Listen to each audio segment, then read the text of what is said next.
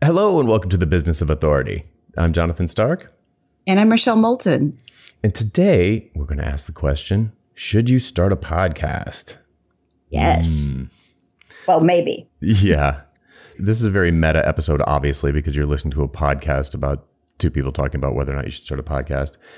But we feel like it's kind of a companion episode to our Should You Write a Book conversation, because they tie together in a very close way, but they're dramatically different formats, obviously. And some people have an easier time writing. Some people have an easier time speaking.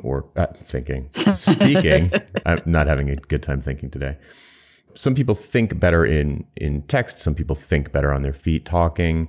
And the two working together can be a really powerful combination. So we thought we'd get a little tactical this week and put some ideas out there to get you thinking about whether or not you should start a podcast. Perfect. The reason this is top of mind for me is because I have a couple of students who recently started a podcast. They were like, I've got all these ideas. I want to get them out there. I'm thinking about starting a podcast, and really hadn't thought beyond it other than, geez, it seems like a good idea. Everybody's doing it. In both cases, I personally gave it the green light. I said, yeah, that's a great idea. Both of them are speakers, so they do conferences. One of them also is a professor, and he's always up in front of people, always talking. So it seemed like a good fit, and they both had a really clear idea for the show that they wanted to get across, and they both had a sort of a tie-in product. So one of them is working on a book that would be on the same topic and for the same audience, and the other one does a really popular weekly email list that he sells sponsorships to, and is a consultant who sells consulting services along the same lines. So it made tons of sense to me. It seemed like a really good fit because it's a good medium for both of them. It was super focused. It's not just like a hangout with Bob and see what we talk about today type of thing. It was really focused, really clear audience for each one. And working through the early stages of that was eye-opening for me, even though I've been podcasting for at least 5 years, multiple shows across 5 years. So a lot of podcasting and in lots of different formats. So I've just been paying attention to it for a long time. And still, watching these two shows get off the ground was really interesting. I felt like there'd be a lot to share with folks who are thinking about it. Well, it's interesting you say that because I've got a situation now with a client where we've got a fully articulated and now baked big idea. And my first suggestion, because he's brilliant as a guest on podcasts, is you need to do a podcast with this. And let's talk about podcast to book in this case, because the two can work really well together, again, depending on whether podcasting is your medium. Right. So let's sort of start there. One answer to the question, should you start a podcast, is can you talk? Are you good at that? Can you put two words together?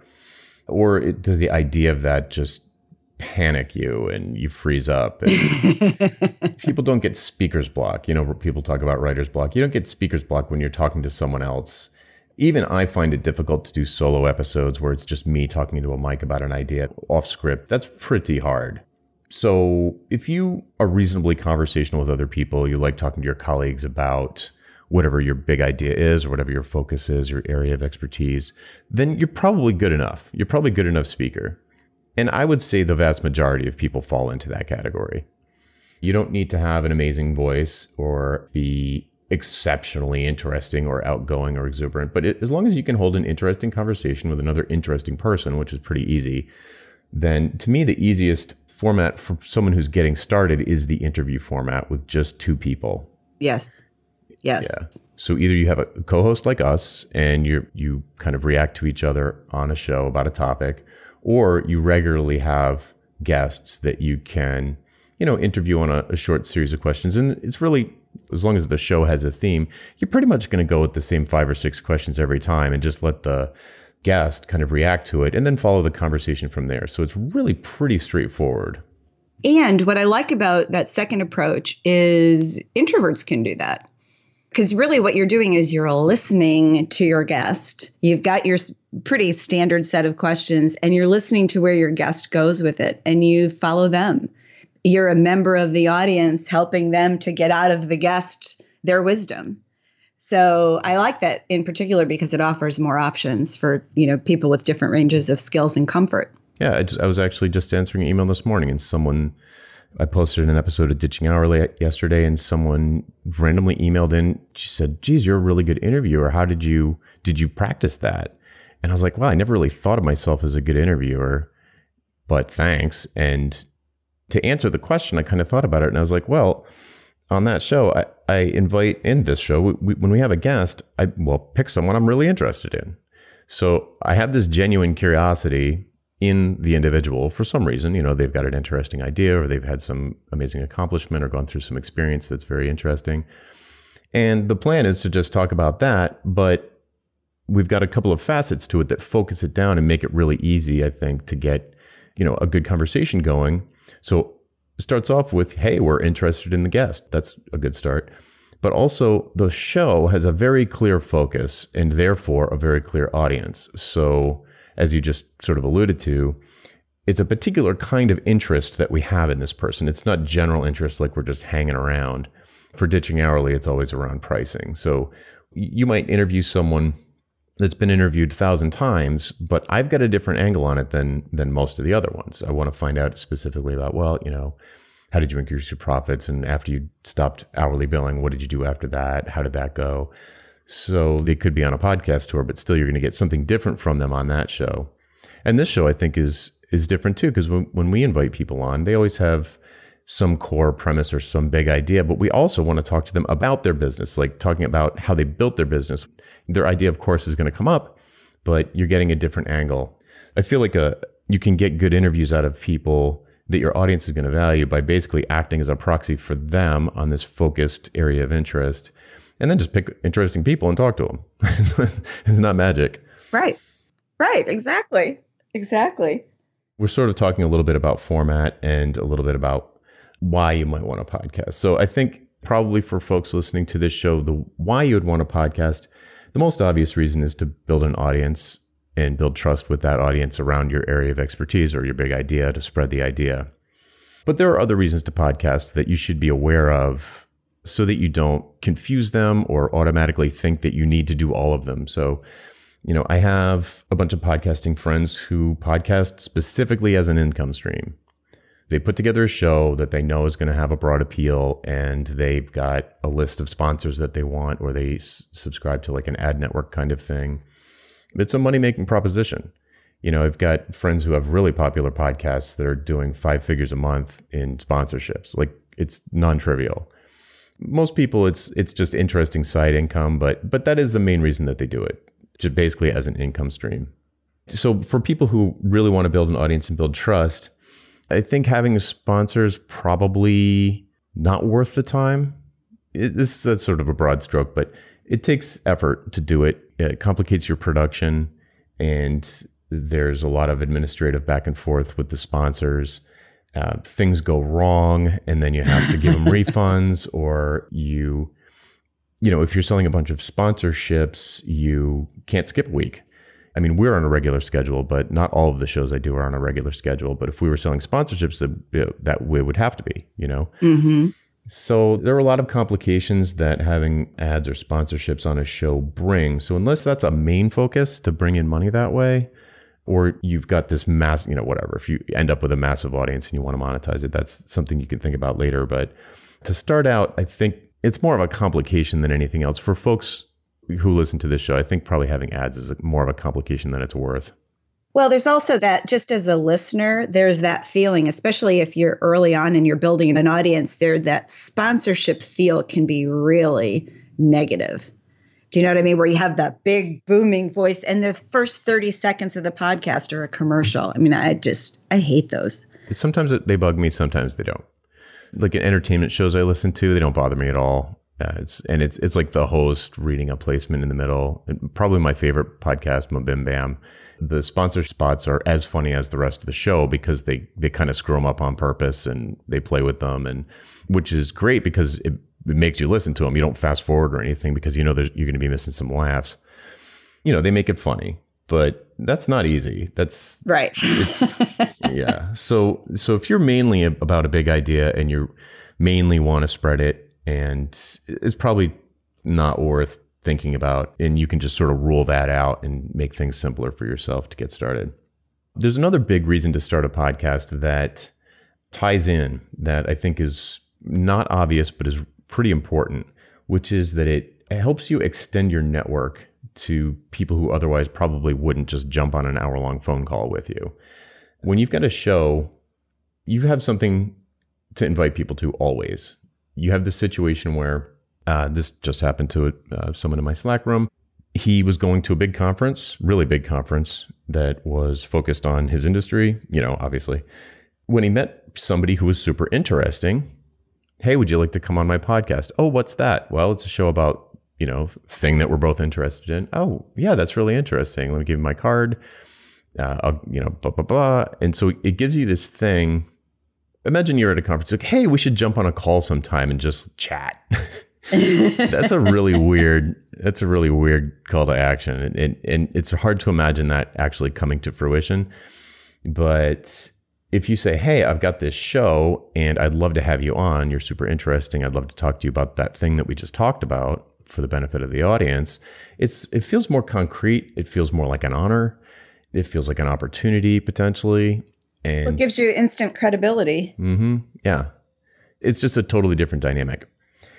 So the plan was he's going to go to this conference and, there were some pretty heavy hitters there who had heard of his show.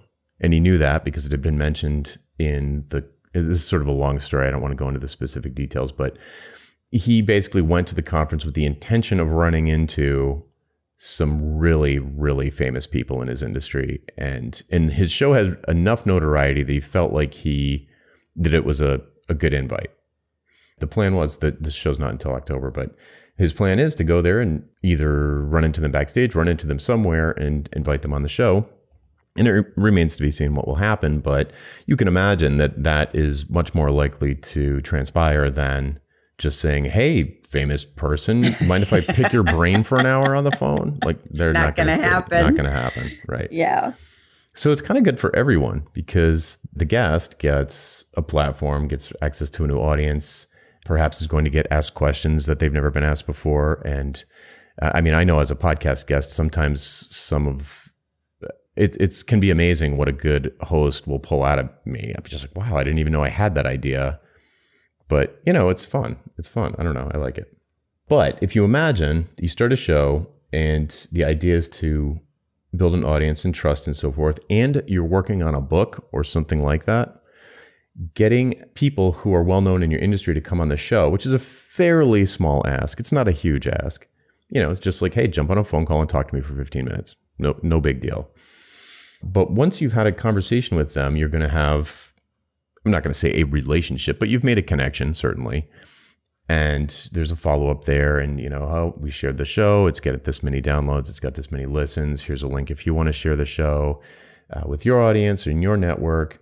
And you sort of keep in touch a little bit, not obnoxiously, but when it comes time, it is not unreasonable to shoot that person a message and say, hey, I'm working on a book.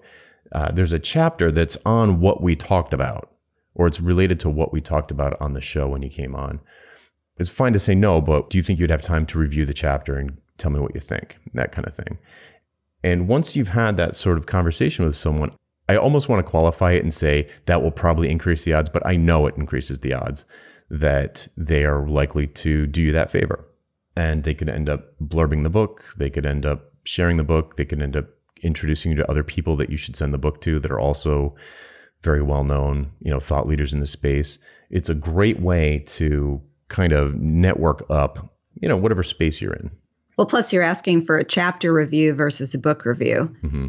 It's a lot smaller ask.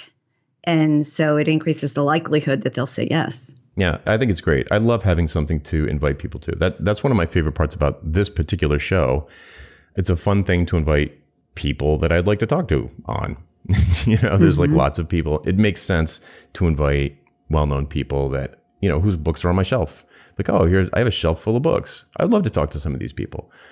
So that's one of my favorite things about this particular show. When I'd suggested Jill Konrath as a guest, I've always wanted to talk to her and to be able to hear her philosophy, how she describes it, how she runs her business. It was fascinating. Absolutely. Fascinating. Mm-hmm. Yeah. Yeah. And the interview that we had, she said stuff on that interview I've never heard her say before. which exactly. is, well, I don't know. I think it's cool. Okay, so we've sort of talked about 3 reasons why you might podcast: income stream, building an audience and trust, and extending your network. So let's say you're like, all right, I can have a conversation with somebody and I want to do one of these particular things. Then immediately you run up against the wall of like, but how do I do this?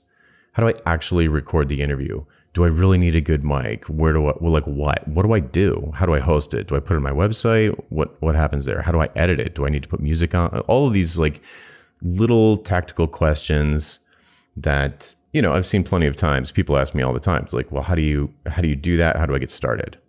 Of course, that's something you can Google, but it's such a popular question that that's almost overwhelming, because you'll get thousands and thousands and thousands of, hey, first time podcaster, It's probably a podcast about that. Absolutely. Yeah. Well, or 20. Yeah. Right. I mean, there are entire conferences that are just for podcasters to come and, kind of bash around those sorts of ideas, everything from business model to gear. So, of course, somebody like This American Life or whatever, they've got a serious setup and it's intense. But to get started, just as a rule of thumb, the audio quality, it just needs to be good enough. And people might complain about that and say, you might be like, oh, no, you're wrong. It needs to be great. I'm like, It needs to be good enough that it's not distracting. So I know that's not like a very clear description, but people will tell you if it's a distractingly poor recording. Believe me, they'll tell you immediately. Your voices are, if you're interviewing and one person's voice is a lot louder than the other or something like that, they'll be like, I can't listen to this. The voices are out of balance, or there's too much background noise, or your beard was rubbing on the microphone the entire time, or, all of these things. I haven't gotten that one yet. Yeah. So it's just kind of a common sense thing where if you have a reasonably quiet room and a reasonably good microphone, and you've got a way to record independent tracks, which I'll talk about in a second, it's really fine. That's good enough. I'll link to the mic that I'd use in the show notes. So there's a ton of them. Just get like a Rode or a MXL USB microphone. Just get a USB mic, plug it into your computer, and you need some kind of recording software, but I'll talk about that separately. You bought a microphone, right? And that was about it. I had one from when I was doing videos. I have an Apogee mic that I love, and I have a stand. I had everything already. My challenge was making sure that my internet connection was stable enough. Yeah, that's the challenge. Yeah, to make this work, but it's really easy. Trust me. Jonathan's talking about this from his perspective of having done multiple podcasts and being a technologist. I'm not a technologist. I'm a strategist. And so for me, this was really simple. Great. Good. This is, I know people love to have these gear conversations, but I just go, I just want something that works, that I can plug in and that's reliable. Boom. Okay. So let's talk about that for a second. This is going to be super tactical, but I'll keep it short. In order to edit the show, it's really important to have the voices on separate tracks. So if you have 2 people, if you have one person and you're just talking into a mic, you can use absolutely anything to record. QuickTime on Mac is what I usually use, but you could just talk into your iPhone practically. So one person's easy. 2 people remotely gets a little bit trickier, but it's still fairly easy. So we use Skype plus Call Recorder, which is from Ecamm, and I'll link to it in the show notes. Which the nice thing about that is that it just never breaks. Knock on wood, it'll break today, but it just works. You start the call and it's recording. It just saves a file to your desktop of that can be separated into 2 tracks. That's really easy. Another one that's real common that is useful for when we have a guest, we've got 3 people, and Call Recorder will not separate all 3 tracks. It only does 2 maximum. So everybody but me is lumped onto the other track, which is not good.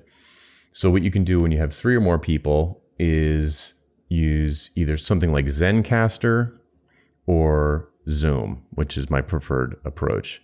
Where Zoom, you can have Zoom set up to record locally to the host's machine as individual tracks for each person. The audio quality is not stellar, but it's really reliable and it's good enough. It's very easy for the guest to call in on Zoom. I've never really had a problem with somebody figuring out how to use Zoom. It seems to be more and more popular. That would be the way I would go with more than 2 people. So then you end up with these individual recordings. I'm going to blast through this because it's boring, but I know people get stuck on it.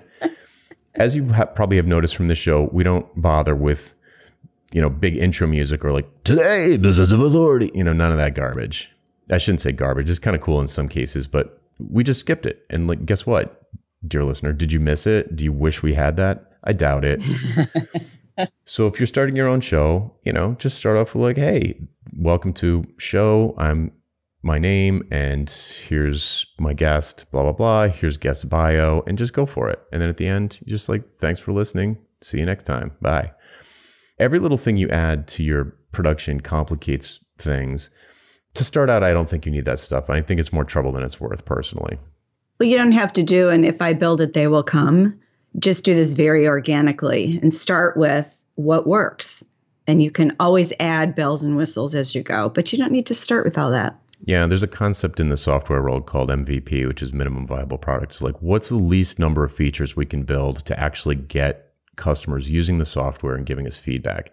And I feel the same way about almost everything, actually. So podcasts, definitely one of those things where I just want to get started, get it going, and do the minimum viable thing that you can do to get the ideas out in the world. And, if at some point we get really excited about it or, who knows, I doubt that will happen, but you can add that stuff later. You can even go back and add it to old shows later. If you feel like, new people are going to be discovering your show, you can just go back and tack that stuff on. It's just not worth getting hung up on. So if you want to do it and you find yourself getting stuck on it, just ditch it or get it done, one or the other, but don't let yourself get hung up on that. Once you have the raw recording on multiple tracks, you're almost surely going to have to at least trim the beginning and the end. I tried for a while to hit call and then as Skype picked up, immediately jump into the intro without even saying hello to the other person. Like I'd warn them and say, hey, I'm gonna call. No. As soon as I call it, we're just gonna start the show. But every single time it was like, it felt impersonal, even with people who I've known for 10 years. You need a little bit of a warm up. You do. So there's always going to be stuff at the beginning and probably stuff at the end to trim off. And in the middle, there almost always going to be crosstalk or bad ums and ahs, or we have a tendency to say, about 1 million times per episode. And so, so you want to trim those out because they get a little bit annoying. And if there's any audio dropout, which will sometimes happen, you want to fix that. So there's a little bit of editing that you want to do. You don't want to just release it raw. You could, I suppose, but you still have to trim off the beginning and the end. So you have to edit it somewhere. So if you're going to edit yourself, there are 1 million applications. I recommend Audacity because it's free and cross-platform. And it's perhaps a little bit overwhelming, but you only need to learn about 2 or 3 things to make it work. Other ones that people use are Adobe Audition or Reaper. Those are paid and even more overwhelming and sophisticated, but they do work. Honestly, however, I wouldn't recommend starting there because there are a bunch of services who are set up, podcast production services that are set up to accept these raw files and just process them for you and do all the stuff that you probably don't want to learn how to do anyway, like make the levels work, trim off the beginning and the end, take out all of the dropouts and ums and ahs and long pauses. And we just started using one called Podcast Motor. I think that's the most popular one. It's not free. It's not even close to free, but it takes care of all of that junk for you. And they'll even, if it's a new show and you're completely brand new to podcasting, they even have an additional setup fee that you can pay to initially kind of help you with these things that I'm talking about. They'll give you advice about that. If you wanted to have some of that intro music with a voiceover and all, professional voiceover, they can get that done for you. They'll set up a logo and do a little bit of artwork for it. So that's a nice service. If you just want to write a check and have it done with, then Podcast Motor is a great approach. I know a lot of people that use it, and we just started using it. So, in fact, this will be the first episode they edit, so we can see how they do. Good luck, Craig. So once you have the file edited, you're going to, it's going to be an MP3, those are the file format, and you need to host it somewhere. So you're going to put it on the internet somewhere. There's a lot of things going on behind the scenes, but podcasting has been around for a long enough time that there's some really straightforward services that you can use to host it and some that actually create a website for it and everything. And they'll even syndicate it to things like Stitcher or Spotify, all of that stuff. Simplecast, true to its name, is probably the easiest one I've seen. It's really inexpensive for an unlimited number of podcasts. It's something like $9 a month, and it's really, really easy to use. You guys go in there, you and Kathy go in there. Does it seem pretty straightforward? Oh, listen, that's what I was going to say. If I can use it, it's a piece of cake. Mm-hmm. I think the most complicated thing is having to use a hashtag in one place to post it. Everything else is completely intuitive. I'm a big fan of that. I like simple. I like simple, and Simplecast is very simple. Also, if you are going to go with Podcast Motor, they have their own hosting service called Castos. It's same kind of thing, but you don't have to worry about it. They just do it. You'd have access to it, but they just set that up. And the other really popular thing for people to do is embed the episode, host the episode somewhere like Simplecast, and then embed them in a WordPress site or some other website. You're a WordPress person, right? Yeah, that's what I do with our stuff. Is it's embedded in that site, and it's on the Business of Authority site. Yeah, there you go. So once you've got the raw recording done with separate tracks for each speaker, then you can really just hand it off to somebody like Podcast Motor, and they will take care of literally everything from that point on, from getting it edited. If you did have ads, or you do have bumpers on each, like an intro and outro music on each end of the show, they'll do all of that for you, post it. This sounds like an ad for Podcast Motor, but it's really not. It's stuff that you can do on your own relatively easily. But if you just don't feel like learning that, then you have a really easy option to get started. Absolutely. There's lots of options for that.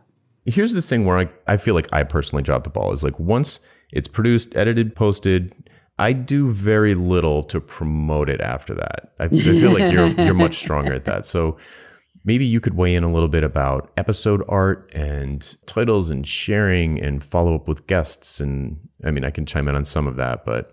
So let me just step back for a second. And so I think of podcasting in terms of 3 steps, or 3 phases, maybe is a better way to say it. You've got the production, which you've talked about, content, which we've kind of talked about in terms of being focused and interview-based as an example. And then you have distribution. And I call it distribution instead of promotion because I think it sounds easier to do. That you're distributing and sharing versus promoting. But really, that's what we're talking about is promotion. When we go back to the core question of should you start a podcast, here's the other question you have to answer is, am I willing to be responsible for distributing this? Because if you're not going to promote it, don't do it. To do all of that effort and create this asset, and then nobody gets to see it because you're not putting it out there in the world is just wrong. It just makes me feel bad for you. Not you, Jonathan, you, the listener, right, who would do that and then not promote it. So distribution, I mean, my view of this is I try to make it as simple as possible. I'll just talk about what we do. I've got clients that do it similarly and a little bit differently. Is that we have a process that we follow. So we record on a certain day. The recording typically is uploaded to the hosting site on a certain day. Kathy creates the artwork's already been created, but she adjusts it for that episode on a certain day. And then what I do on a certain day is I sit down and I write 2 different things. One is I write a summary of, or 3 different things, excuse me. One is I write a summary of the episode that is based on the talking points that Jonathan usually does and the quotes that we think might be interesting. And so I'll write that kind of for my audience. And then I will write a series of tweets, usually 3. I'll post them Tuesday, Wednesday, Thursday for the week that we put them out. And then what I'll do, if they're not evergreen, I will make them evergreen and I put them into a rotation schedule. And again, that's fairly automated. Kathy drops it in, and once it's in, it just cycles through and does that. The third thing is writing the email that goes out to the distribution list. And I like to have those 3 things. It sounds like a lot of work, but it really isn't if you sit down and do it all at once because they support each other. The words shouldn't be exactly the same. But then in terms of the distribution, this is where social media is so important. If you don't already have a list, and of course, if you do, it's just an amplifier. But if you don't already have a list, social media, Twitter, LinkedIn, Facebook are great places to share your podcast episodes. As an example, you could have an Instagram page that's only for your podcast because you can only have one URL on an Instagram page. There are ways for you to use this content in new places to develop those audiences. It's not like you put it out there and all of a sudden you're a movie star, but you put them out there and you start to find your kindred spirits. And it might be one at a time, two at a time, but I'm always fascinated the day after we release the podcast, which is usually for me, it's the first tweet of that week for that podcast. I always get new people in my email list. Always, always, always. And it's kind of fun to see, is it 5 today? Is it only 1? Did they not like that one as much? Or was it my tweet wasn't as interesting? So yeah, you really have to be ready to distribute your content. Yep. Actually, I said that I wasn't good at it, but I do pretty much what you just said, where, I take a bunch of evergreen pull quotes from the episode, main talking points, bullet points from the episode, and I upload them to an evergreen social media sharing service called Meet Edgar that, sends them out in a rotation. And a podcast is a great example of the refutation, if that's the right word, of the build it and they will come. Like, they will not come. No one is going to discover your podcast. Right. So you have to share it. You have to let people know about it. You have to put that stimulus out there for people to react to. When you have guests, you can ask them to do it too. So you've got your own probably existing audience or following on social media. And guests, when they go on a show, they usually want people to hear it. So they'll share it with whatever their network is. That tends to create a cross-pollination for both parties. So yeah, I put those things on social media, just Twitter and LinkedIn for me. I don't do Instagram. Yeah, and send it to the mailing list. A couple of things about podcasting that are a little frustrating. The main thing being that compared to something like an email list where you can get into a conversation with an individual, a podcast, you don't really know who's listening. The analytics are famously vague. You don't know who listened. You don't know how many actual listens occurred. You know how many downloads there were, but that doesn't mean anybody listened to it, because the podcast players generally can be set up to automatically download new episodes, but that doesn't tell you if anyone listened. It's really hard to tell if you're just shouting into the void or not. It's nice when people just sort of spontaneously reach out to you, say, hey, I really like that show or whatever, because you're like, oh, someone is listening. So one of the challenges with podcasting for a lot of people is that compared to things like web traffic or an email list, where the analytics are really, really clear and you can almost see exactly what lever to move to cause numbers to go one way or the other. Podcasting, you just have to get used to the fact that it's not that clear. It's less clear. I guess it sort of reminds me of brand advertising where you just do it and you hope it's working. Yeah, cross your fingers. Right. You'll get some indications because people will reach out to you. It happens to me fairly commonly when I go to a conference or some sort of in-person event where people will be like, oh man, I've listened to the show. It's so weird talking to you. I feel like I'm talking to a podcast. And, so you tend to get a lot of feedback about, I have in the past gotten most of the feedback I get about shows when I meet people. Something about the podcast format where, you've got your headphones in and you're either doing the dishes or walking the dog or driving the car. And none of those situations are conducive to typing up an email or clicking a link or anything like that. So it's pretty tough to get someone to convert from being the sort of listener to someone who's going to, rate and review your show on iTunes or something like that. It's it's not great at that. It's really good for many things, but it's tough to get calls to action clicked, that sort of thing. The thing that I always think about with podcasts, like any of this, it's people learn and want to learn in different ways. So some people really want to listen, or they like the convenience of a podcast. Some people really like watching a video. And then some people want to read things. What's sort of interesting with podcasts is we use copy to get people to listen. And there's one podcaster that I worked with a little bit. I was on one of his shows, and he does a video. He does these short videos to introduce the podcast, which I've got to ask him how that works. I'm fascinated by that. They're very short. He just does them at his computer. I mean, he's great on video. They're maybe 20 to 30 seconds. And then he says, boom, here's the episode. Part of this challenge, I think, and the way you want to think about this is, what is your audience? What do you have to do to get them to listen? And to use not just social media, but as many media as seems to make sense. You know, you can experiment with these things a little bit.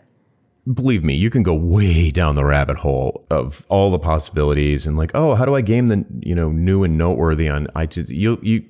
I almost want to say to you, dear listener, if you're thinking about starting a podcast, don't even Google it, because you'll immediately get overwhelmed with all of the tactics. It's ridiculous. So for me, the purpose of this episode is to kind of demystify what's involved so that you can move forward. If starting a podcast feels like a fit for you, and you're going to be happy just by using it to flesh out your own ideas and meet people who you find interesting, would like to talk to. Like, if that's all you want to do, guaranteed it's going to work.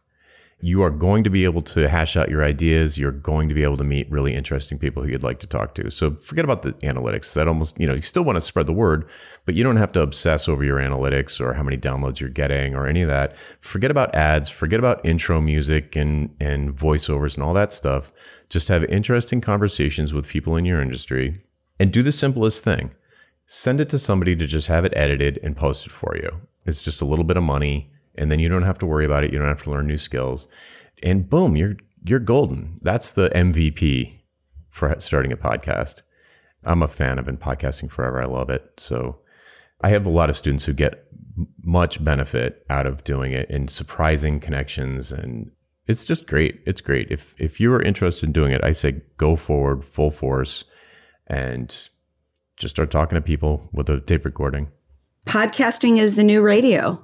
Oh, yeah. And it's accessible for all of us. But going back to your opening, Jonathan, is, you want to have a very clear, big idea and know who your audience is. And then all of the things he said, if you've got that and then you take the simple approach, you will absolutely achieve what you want to do, which is getting your ideas out there. Absolutely. Yeah. All right. And with that, we can wrap up this episode of the podcast about podcasting. Awesome. All right, folks, that's it for this week. I'm Jonathan Stark. And I'm Rochelle Moulton. And we hope you join us again next week for the Business of Authority. Bye. Bye-bye.